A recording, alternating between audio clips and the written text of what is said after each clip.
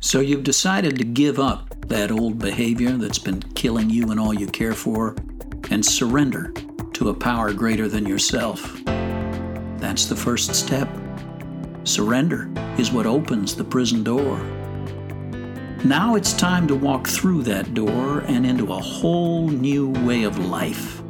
Spirituality, self-care, service, social connection, and the simple daily disciplines that pave the way to lasting freedom. This is Positive Sobriety.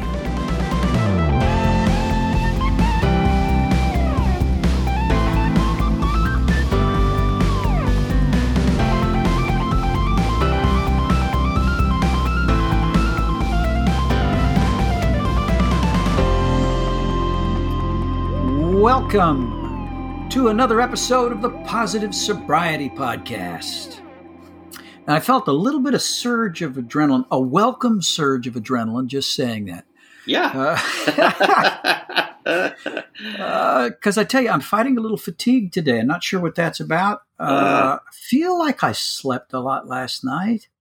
But I tell you what, I'm reading a new book. We devoted a whole episode to books a little while ago. But yeah, I'm reading one called Breath: The New Science of a Lost Art by James Nestor. It's a whole book about breathing. Oh man, not something that it's something that I've been doing a lot of for the last 63 years, but haven't thought a lot about. And just thinking about breathing and trying to do a little bit of conscious breathing is freaking wearing me out, David. That's wild. So tell me about this. Do you do it as a like a contemplative practice, or is this a way to manage anxiety? Or there's all kinds of reasons for doing it, and I'm a rookie. I mean, I'm just partway into the book, and I'm just beginning to do these exercises. But there are all kinds of reasons to pay attention to breath. The long-term health consequences of breathing poorly, and I know that I'm a shallow breather. Mm-hmm. I know that my wife will tell you that I snore. Now that has diminished greatly since I lost about 30 pounds, but I still, so I got all kinds of, breathing issues, which if this guy is to be believed, those complications are only going to grow as the years pass unless I do something intentional to address them. Yeah. And as somebody who used to sing a lot, I have noticed that now I don't sing very often. I rarely sing these days, but I've noticed I don't have the wind that I used to have. I can't carry a phrase as long as I used to. Oh, wow. Yeah. And even when I stop to think about it in conversation, I'm taking shorter breaths. I'm a shallow breather kind of guy. So I'm trying to change that. Mm-hmm. But anytime, here it is, it's like recovery, I guess. Yeah. I'm trying now to apply some conscious control to an unconscious autonomic behavior. Ah, okay. Okay? Mm-hmm. I'm not used to thinking about breathing. And when I try to, it's just freaking weird. So I'll keep you updated. We'll see how long I can maintain interest and focus on this practice. See what changes I can make.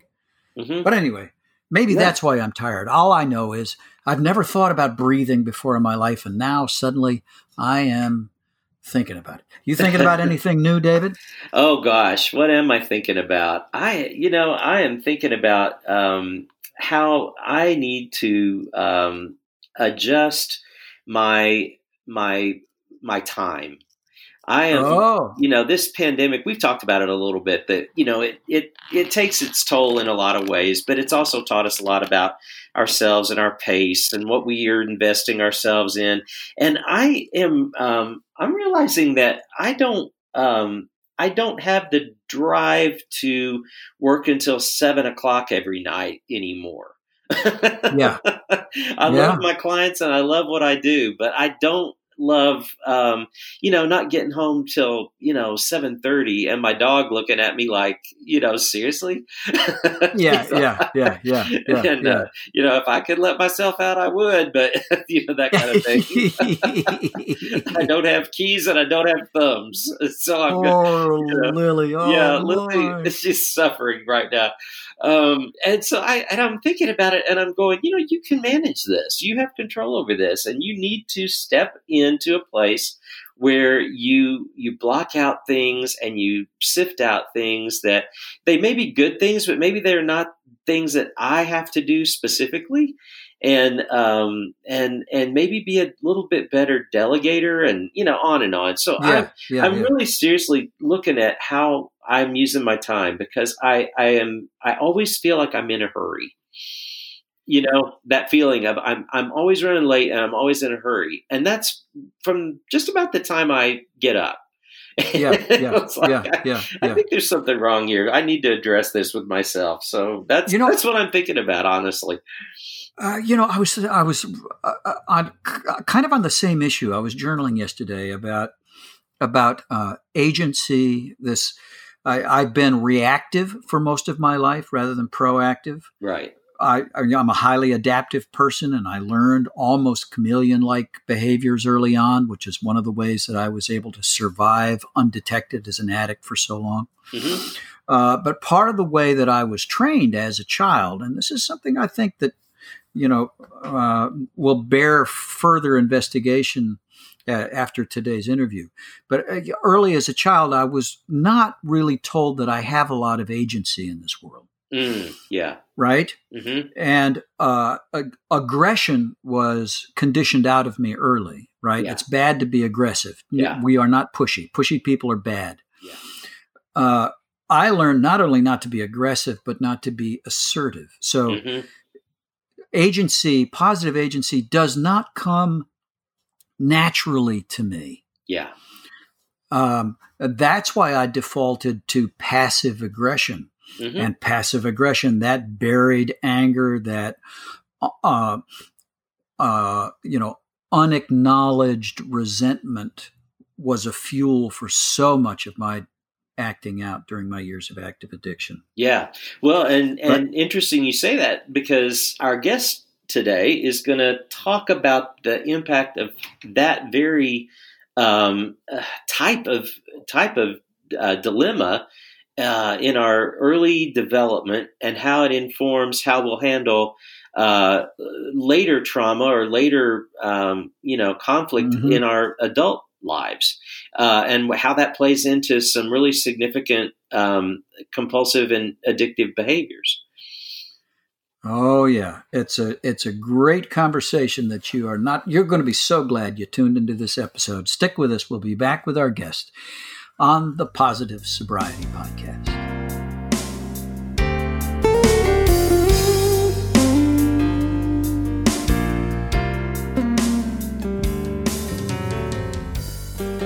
And welcome back to the Positive Sobriety Podcast. Well, I'm glad to have another guest on the field who can talk in an area of personal interest to me, which is sex addiction. You alcoholics and drug addicts get a lot of play on this show. Sex addicts, we need our turn. You need some equal time, right? Yeah. So you have found a premier expert in the field, David. Would you introduce our guest? Well, yes, I would. Dr. Michael Barta is with us today, and Michael comes to us from Boulder, Colorado, but he's also involved in a treatment facility here in the greater Nashville area, the Integrated Life Center. And we've had Ryan Chapman, who heads up that treatment program here on the podcast before with Holly Cook, and Michael has become part of the Nashville treatment scene here, and Michael has a book about trauma-induced sexual addiction, and I want him to talk with us. But Michael, welcome to the Positive Sobriety Podcast. Thanks so much for having me. Absolutely. Yeah. Appreciate you making the time. Yeah. So one of the things we like to do at the top of the show, Michael, is we like our listeners to get to know our guests on a personal level. Mm-hmm. I wonder if you can share a bit of your personal story. How did you wind up in the field? What a quick description of the long and winding road that got you to where you are. Yeah, sure. I'd love to do that. So I got sober from alcohol and drugs in 1986. And, I thought that was the end of my issues with, being taken over by something. Mm-hmm. But soon after that, after the drugs and alcohol were gone, I found myself really interested in sex. And that was another form for me to escape the pain, instead of really going in and finding out what was going on. I just turned to another thing that helped me regulate my own emotions. I didn't know I was doing that at the time, but that's what turned out to be. And that lasted for quite a while. I was 22 years sober when I hit my bottom. Wow. With sex addiction.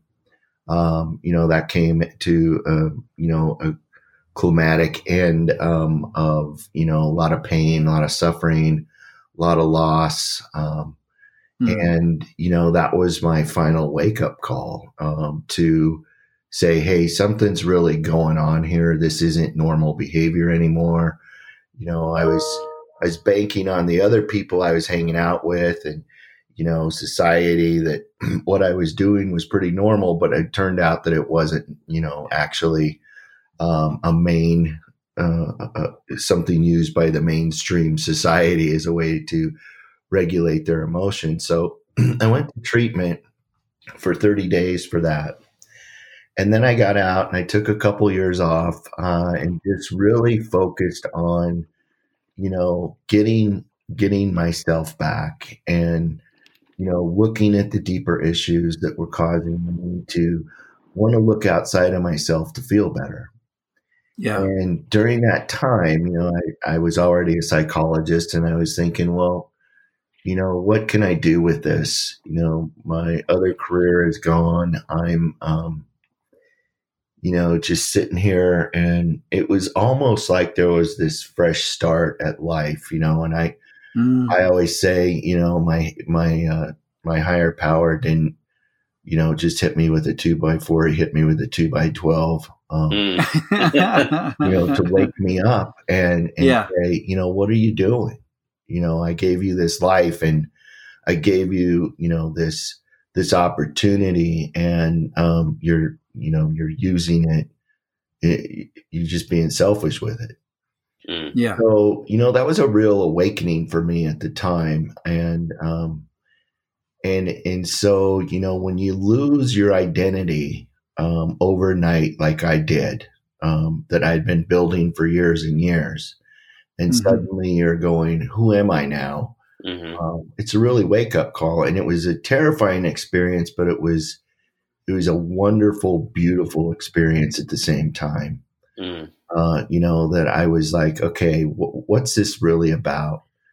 So I called up the people who train sex addiction therapists. That's Patrick Carnes' organization out in Arizona.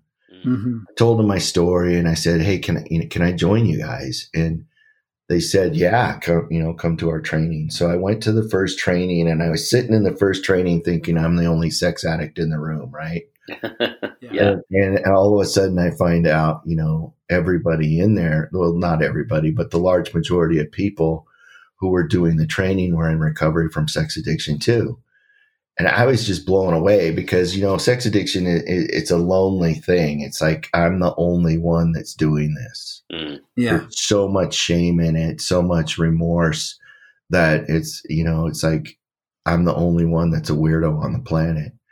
Well, that was really refreshing to find out, I'm in there with a bunch of other people in recovery. And I should have known that because, I've been around addiction recovery for, 35 years. And most of the people who are treating, the recovering alcoholics and drug addicts have been there themselves as well. Right. Sure. And that's been so beneficial for me, relating with clients, and it's like the people I work with really find a lot of relief in knowing that, I walked this road too. Mm-hmm. I suffered from this as well. It's not just me. I didn't just read this out of a book.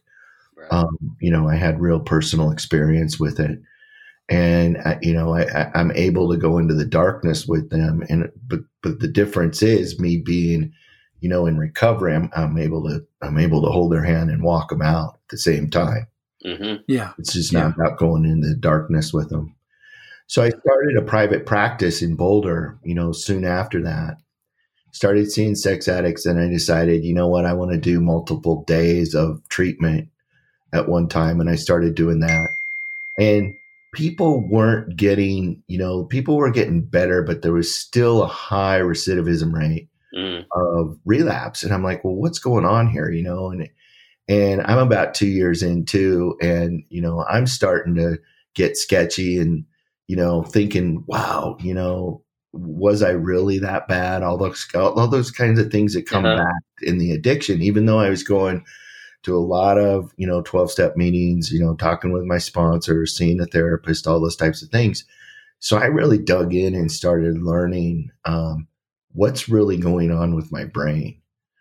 And, so I turned to the field of neurobiology and neuroscience, started understanding what was really going on. And what I did is I stumbled on what I think is, the cause of these behaviors. And, when I'm studying the brain and I'm looking at the neuroscience and checking things out with people who are also, experts in the field that were, really focusing on addiction and trauma and, neurobiology, the pieces started to add up. And so I started implementing that in my treatment. And so over 11 years, I developed a model called TINSA that you mentioned earlier, which is called the trauma-induced sexual addiction. Mm-hmm. And in a nutshell, what that is it's like, okay, addiction isn't just, it's not a moral failure. And it's about, it has a purpose. Yeah. And what I found, in my work is that the purpose of this is it's an unconscious attempt by the individual to regulate an unregulated nervous system. Now that's simple in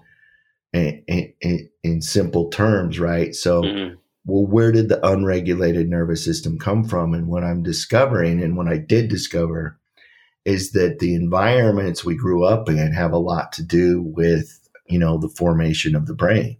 And if that autonomic nervous system doesn't have the right ingredients to form correctly, well, then a person turns into a man or a woman that's going to regulate their own nervous system. And what that means is they're going to start looking outside of themselves for comfort, whether that's sex, whether that's food, drugs, whether it's, work, whatever. And they're not sitting there, we're not sitting there on the couch going, oh, I think my nervous system's unregulated. I'm going to go find something to regulate it. Right. We trip on these, we discover them as we go along. And if I go back and I look, that sex was part of my regulatory system for a long period of time. It wasn't, destructive, but it was what I turned to when I was stressed. Before I had the keys to my mom and dad's liquor cabinet, I had to steal those, but, and so that's how I got here. And, I continue to develop this model, and the people I'm working with are like, wow, I didn't know that.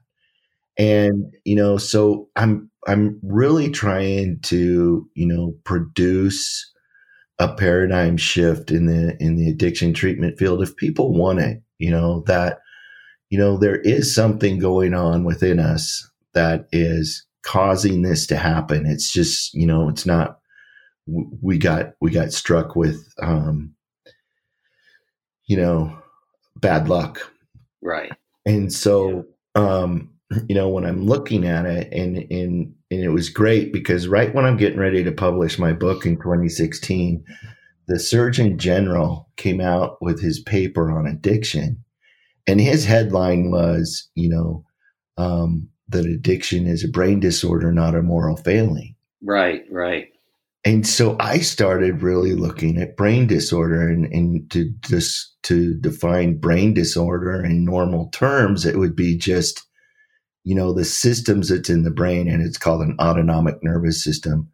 It's, your parasympathetic and your sympathetic nervous system is skewed. Mm-hmm. And then, from there it was easy because I could trace it back and say, okay, what skewed the nervous system?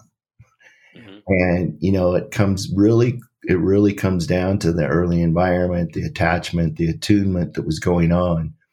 And this isn't about having bad parents. So I hope no one's hearing that. Mm-hmm. It's just about having, we didn't get what we needed as addicts in order for our nervous systems to form in such a way that we could regulate ourselves in healthy ways. Mm-hmm. We went for the quick fix. Yeah. So that's that in a nutshell. I hope that was adequate. Yeah. That's great. Yeah, that's great. Now, in your book, you kind of describe there are kind of different ways this thing can break depending mm-hmm. on the childhood environment. Yep. And for you, you kind of see it falling into a few categories. Can you quickly describe those for us? So I can, because, and this is where it's hilarious because, well, I don't know if it's hilarious, but it's just really common for people when I start talking about their childhoods to automatically defend their parents. Yeah. And I have to remind them that this isn't an indictment, that this is a view of what was going on. And, what happens with attachment and attunement. So attunement is when a caregiver can automatically respond to the child's messages of distress. All right. Yeah. Mm-hmm. So the possible ways that can happen is you can have a person that's just checked out on drugs or alcohol, right? But mm-hmm. you can also have a mom that's overworked, that's going to work to put food on the table. There could be numerous siblings running around, and there's just not enough time to give the, individual attention that's required by the brain to form in such a way that it's like, I'm okay, I'm safe the way I am. Right. And those children auto-regulate. And what that means is they start meeting their own needs, mm-hmm. and they start meeting their own emotional needs. And it's no fault of the parent. Right. Now, we do have parents that, do, not function correctly, or they got their own stuff going on. But the large majority of people I see are just coming from environments and families that there just wasn't this bonding that was really solidly going on. Yeah. And so, what needs to happen, in the biggest word that I can come up with to describe what absolutely needs to happen for the brain to form normally, is a consistent environment. So the needs are met more often than not. Mm. And there's people there that are there more often than not. You can turn to a caregiver and say, I have this need, and it's fully met. And so, I grew up with a father that was in World War II, and, a mom that was she was a worker and, helping fight World War II. Mm. And that whole generation wasn't about emotion. Right. Right. That generation was about survival. And in fact, if you had emotions during that time, that was a detriment to survival. Mm. Yeah. So when I was raised, it was like, no, you don't feel, whatever you do. Yeah. Don't have an emotion, don't make a fuss, don't rock the boat, those types of things. Yeah. Now, were they bad parents? Absolutely not. They were great parents. They cared for me greatly, but the emotional piece just was not there. And that's what I find with most of the people I treat, is this emotional component was somehow missing. Mm-hmm. And so I really look to the attachment and attunement of what's going on, because that gives a person the ability to know that their authentic self is okay. Mm. And then they can go and bond with other people. If you don't have a belief, a strong belief and knowledge that who you are as a person is perfectly okay, mm-hmm. you're not going to bond with other people, and you're going to come up with all kinds of behaviors to hide that wounded self. Mm-hmm. Yeah. It's a lonely place. Yeah. So let's go find something to soothe ourselves. Mm-hmm. Right. Mm-hmm. And like I said, I wasn't 5 years old and knowing that, I didn't get what I needed, and my dopamine reward system was skewed and all that stuff. I just knew when I found dopamine in any form, Mm-hmm. I didn't feel good. I felt normal, which equated to good. Right. And so my brain's very smart, right? And it said, hey, Michael, you want to do this more. Mm-hmm. Yeah. And so I started doing it more and more. Now, the problem with doing behaviors and substances that elicit huge amounts of dopamine, high intensity sex, pornography, those types of things, those are actually damaging to the brain, because what they're going to do is they're going to blow out this is very simplified. They're going to blow out the dopamine receptors. And when that happens, then what we need is more to get the same effect. Mm-hmm. So that's how the progression and escalation come into play. Mm-hmm. What was working yesterday just isn't doing it anymore. Let's try it. Let's do a little bit more. Mm-hmm. And we do that until we're crossing lines we never thought we would cross. And now we're in trouble. Right. Now we're hurting the community. We're hurting our families, those types of things. And it's just to get that feeling. Mm-hmm. Mm-hmm. And so I think those are the biggest components that I would say are, that I work with, that I focus on, is where was the wounding that happened that made you unable to be able to trust and really bond with another person. Mm-hmm. Right. So we go in and we really work on finding out that. And, from that, and luckily in the last 10 years, the trauma treatment field has blown up, and there's numerous models now, brain spotting, EMDR, those types of things that you can go in and actually repair these traumas. Mm-hmm. So that you're not led by them anymore when something bad happens.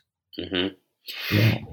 And Michael, so how do you help someone kind of come to the place of understanding that that's really what they're dealing with, as opposed to people who just want to attack behavior? Yeah. There's just this, especially in the South where we live, the moral code and the mindset is always on this, stopping this bad behavior, like moralizing it and all of that. How can we help people understand that this is coming from a place that a person eventually loses their power to choose in some ways? Yeah, that's perfect, because what I did that was different, and I did this because of my own experience in treatment, because I went there to this treatment center and I paid a lot of money and they focused on my behaviors. And I'm like, guys, if I could stop my behaviors, I wouldn't be here. If I could stop my behaviors, you and I wouldn't be talking on this radio show today. Mm-hmm. Yeah.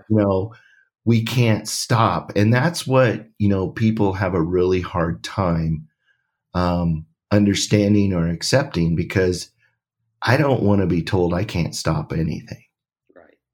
And, it's when we get to the point of I just can't stop on my own. And that's really the key for everything. I mean, Bill Wilson in 1935 in the book of Alcoholics Anonymous showed us that we have to say we're powerless over this. And powerless is a bad word to a lot of people.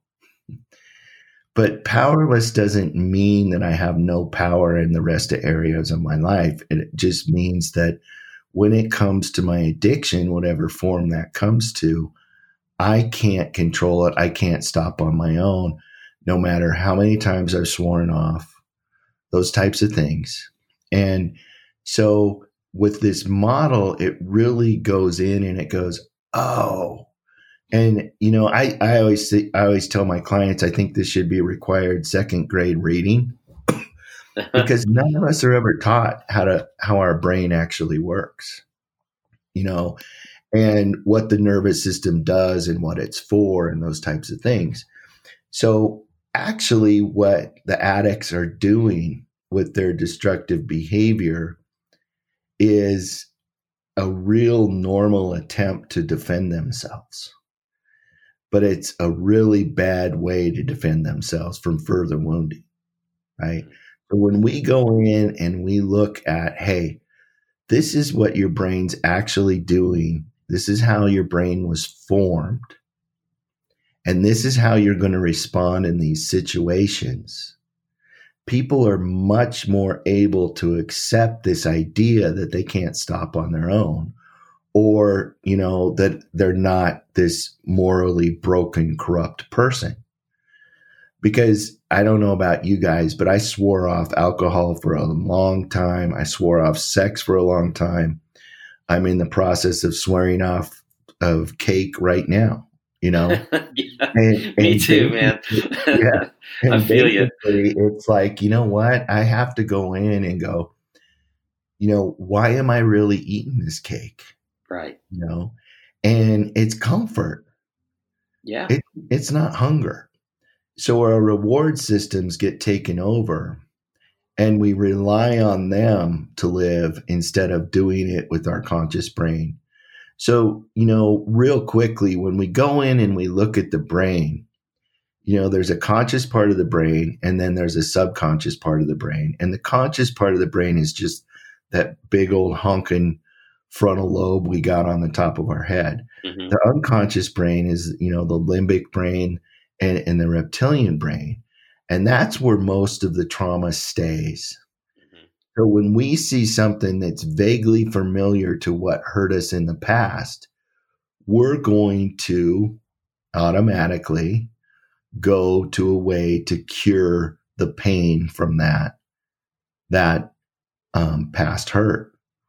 And so when we know how our brain works, then what we can do is, we can really work on staying in that frontal part of our brain, because that's the only brain we think with.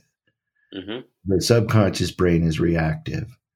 And, I've also noticed that, addiction occurs in the subconscious brain. And the reason I know that is because addicts don't really think about consequences when they're engaging in their behavior.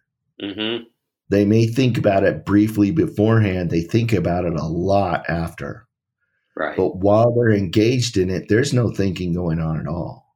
Mm-hmm. Now, we can get a person to live in their frontal lobe where they're actively seeing consequences and they're actively managing in healthy ways, these feelings and sensations and thoughts that are bombarding them from the old wounds, and staying present. It's much easier to avoid the hijacking that happens, and therefore much easier to avoid relapse. Mm-hmm. And, there's the difference between sobriety and recovery. It's like, sobriety is, I'm not doing that behavior anymore. That's it for me. Mm-hmm. And then recovery is the rest of my life. And what I really defined recovery as is that I'm recovering that authentic self that I was before I learned a story about myself that was untrue. Mm.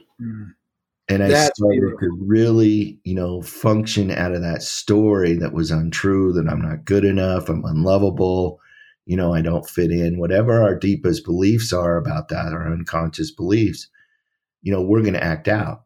Mm-hmm. And the crazy part about addiction is, what we're doing with that is we're just constantly reaffirming these deepest negative beliefs. Mm-hmm. That I'm not worthy, I don't fit. And then the problem is, once we do that enough, people start agreeing with us. Yeah. And so we have other people confirming that we're not a good person. Mm-hmm. So recovery for me is getting back to the authentic self, that there was never anything wrong with it. It was good enough. It was lovable, all those types of things. Mm-hmm. And, my addiction took me down a road, to just prove that untrue. Mm-hmm. And, I suffered for a long period of time like that. And so I hope that, answered your question. I know I went, off on a little tangent, but. No, that's great, because it does answer my question very, very well, because that's always where we seem to find ourselves with people, of course, was at the beginning, I've got to stop this bad behavior, and then sometimes people are willing to go down the road with you, and sometimes they're not. And I would imagine in your work, you see a lot of very resistant people as you start to try to guide them through what might be really super painful places. Mm-hmm. Yeah, there's a lot of people that are really hanging on to the beliefs that they're not good enough. Mm-hmm.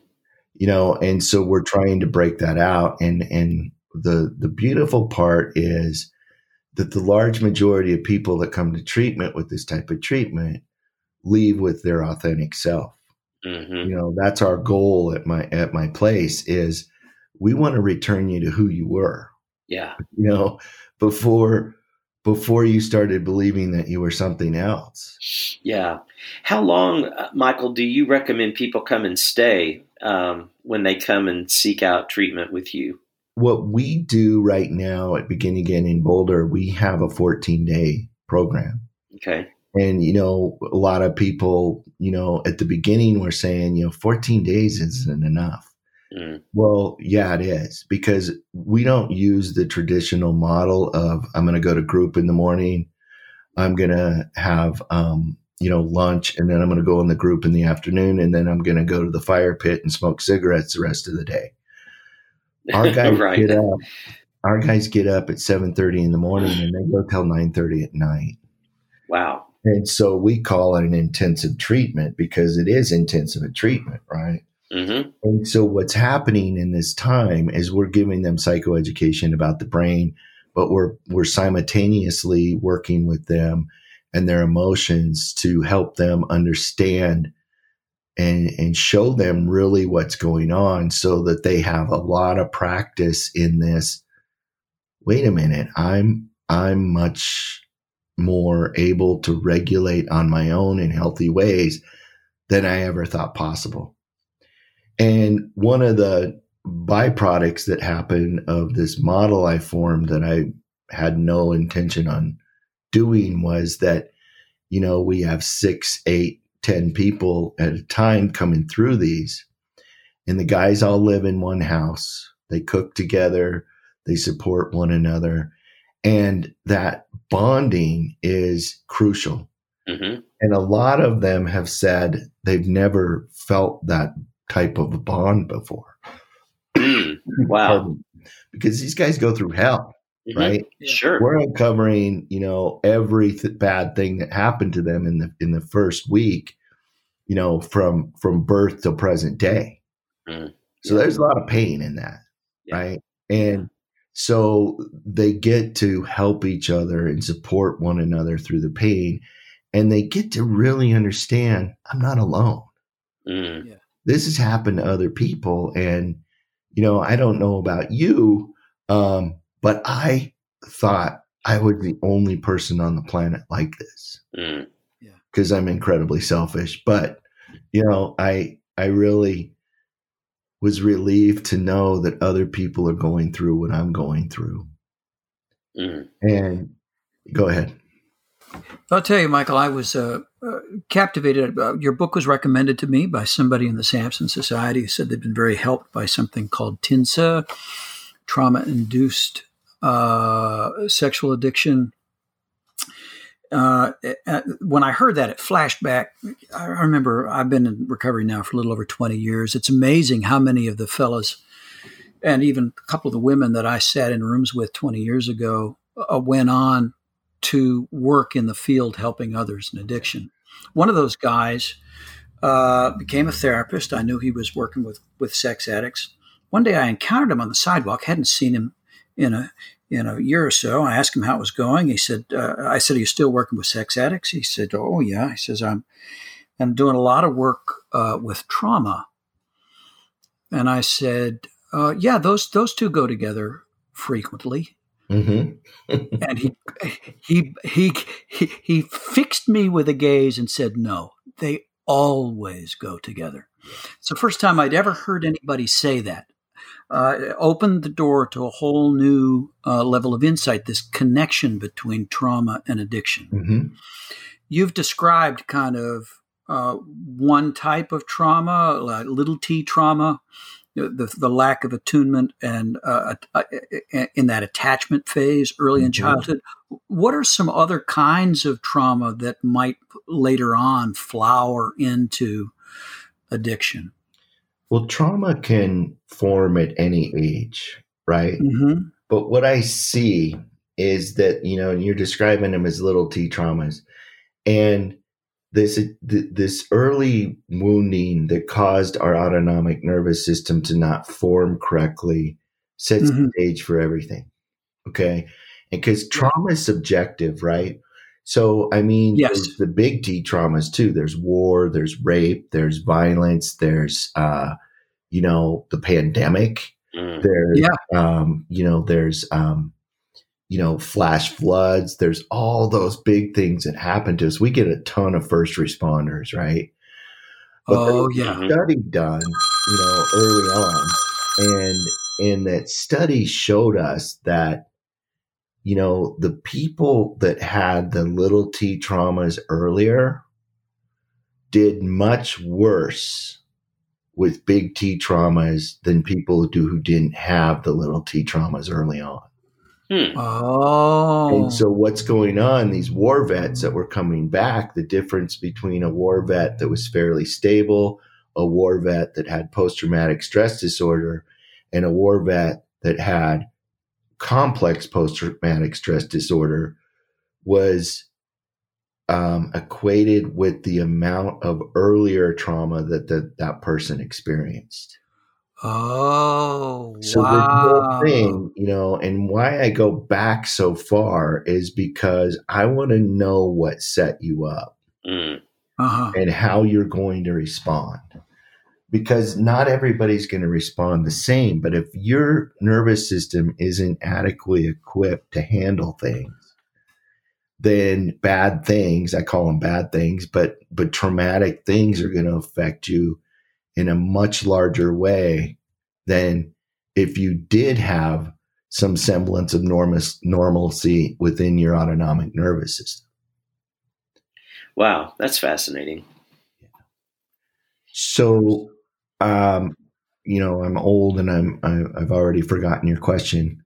So if you could rephrase it. No, you answered it beautifully. Okay. We were just talking about kind of the spectrum of trauma. And that really, that's quite an insight, that even our ability to handle what are typically referred to as big T traumas, those big, acts of God that T-bone us, our ability to handle those relates directly to, early childhood and those experiences of attunement and attachment. Wow.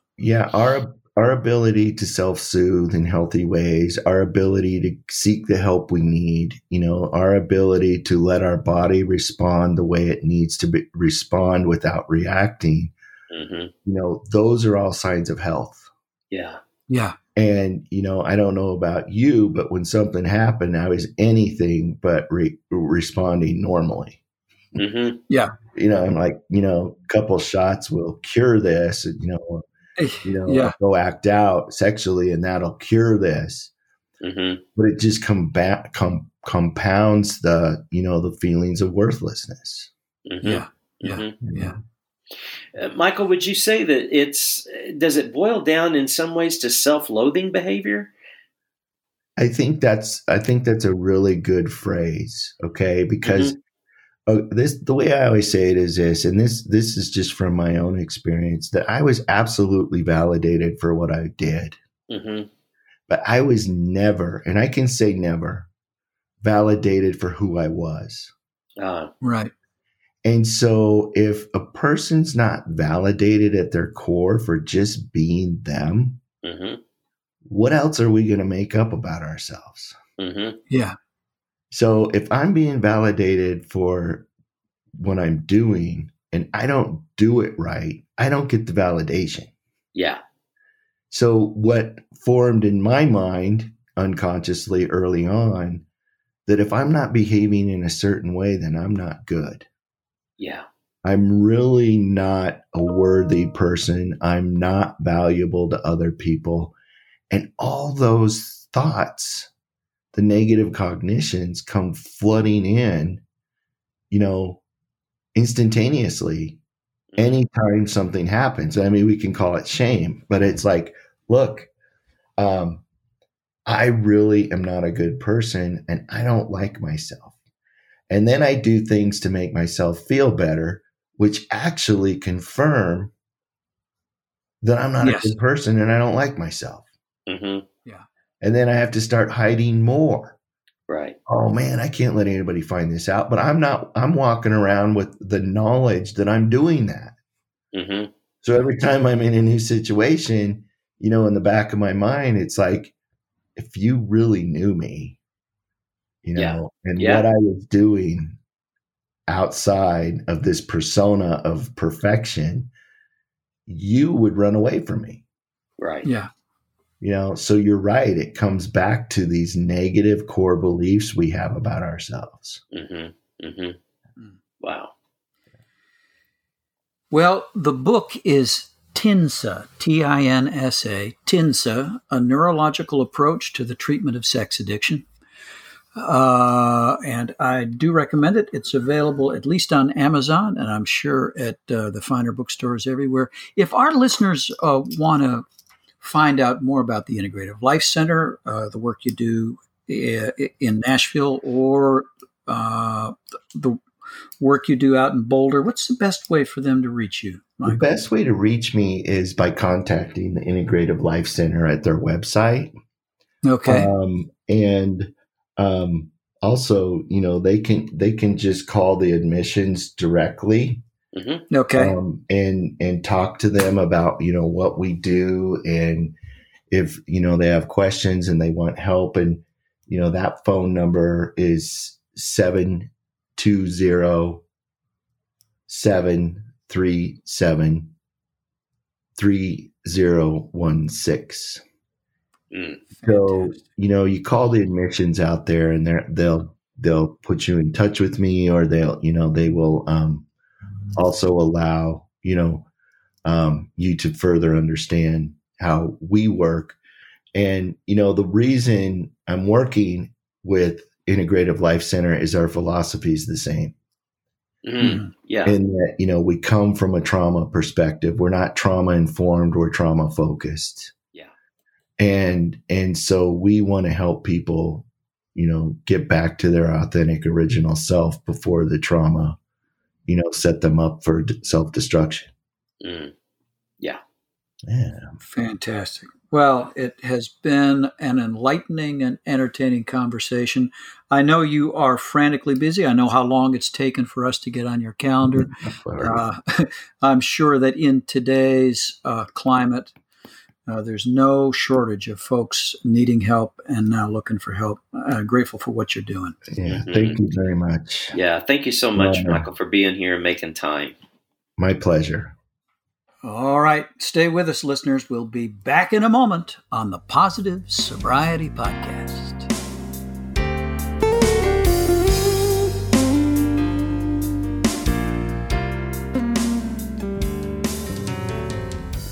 Welcome back to the Positive Sobriety Podcast. Nate, that was worth the wait. Yeah, it was. Now, Michael's got kind of a California vibe, or is that a Colorado vibe? He's kind of sounds pretty laid back. He is very laid back. Yeah, a little bit of a surfer dude thing going on there. Very at ease. Yeah. Yeah. But the more the conversation unwound, the clearer it became to me that this guy knows what he's talking about. Yeah. I love somebody coming in and, we talk a lot with substances about the neurobiology of substance stuff. Yeah. But I don't know, have we had somebody talk about the neurobiology of sexual compulsivity and addiction? Not really. No, yeah. Because I think this is not directly one of the first times we've had that conversation, and I think that besides we've talked about trauma a lot before, but the fact that dysregulated early autonomic nervous system business, I could geek out on that. That fascinates me a lot. Yeah. And the fact he is always, and this comes out in his book, by the way, he is always going back to early childhood experience, even when there's later trauma. He's operating, under this conviction that, the pattern gets set very, very early. Mm-hmm. And that decision that I'm going to have to self-soothe, I'm going to have to self-regulate, I'm going to have to, find some way to attachment, to maintain attachment, even if it isn't secure attachment, even if you're not attaching to my authentic self. Mm-hmm. I got to find, some way to medicate that pain. And that begins very early. Yeah, it's a challenging thing. I found myself, as I went through his book, reflecting a lot on my own childhood. I did find myself defending my parents at times, and then swinging around and indicting my parents. I had an emotional reaction to the book, really. As I thought a lot about my early childhood. Yeah. Well, I hope our listeners are able to kind of process this, that they pick up the book, and also that they can reach out and, check in with ILC or Begin Again out in Boulder and take advantage of what these guests offer. Because, these folks are doing some new, I say new, they're not the traditional path, and it's proving effective, so. Well, we are, of course, we're supporters of, community-based recovery. Although we, we'll do a loving, caring critique of 12-step recovery. We have a great deal of regard for 12-step recovery and many other community-based groups. But we are also big advocates of therapy and treatment. I know myself that, best gift I ever gave myself was to go away for a brief treatment. And, regular therapy, which brings to mind our sponsor. Yeah. And what a great segue that is. We want everybody to know about Try Better Help. That's HELP, trybetterhelp.com. And, BetterHelp is an online therapy service where you're matched with a licensed professional therapist. You'll fill out some questions and go through a process, and you can communicate 24 hours a day with this site, and you can schedule regular visits with the same therapist if you prefer. And this is a great opportunity right now as people especially feel maybe unsafe going out, or they don't really have access to great services in their community, or maybe you're just not ready to take the plunge into a local person in their office, but you can go online and for a very reasonable rate, you can take advantage of Try BetterHelp. So, and when you go there, log in with trybetterhelp.com/positive sobriety, and you'll receive a 10% discount on the initial orientation and visits. So we would love to know that you were taking advantage of those things. So that's a great way for us to track what is helpful to our viewers. So trybetterhelp.com and get on a path right now to getting unstuck. Awesome.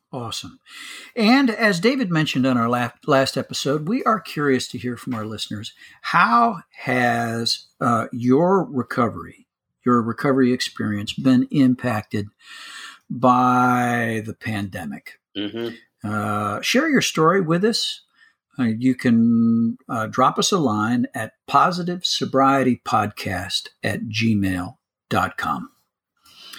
All right. Well, it's been another great conversation. So good to spend this time with you, even at a distance, David. Yeah. Again, Nate, I miss you, but absolutely love getting to have some podcast time. So it's always great.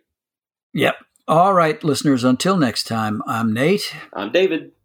We are your pals on the Positive Sobriety Podcast. The Positive Sobriety Podcast is recorded at Crossroads for the Nations in Brentwood, Tennessee. Live producer Rex Schnelly, music by Rex Schnelly, theme music by Matt Ulrich, hair and makeup by Lyle Lovett, wardrobe by Kathy Gifford.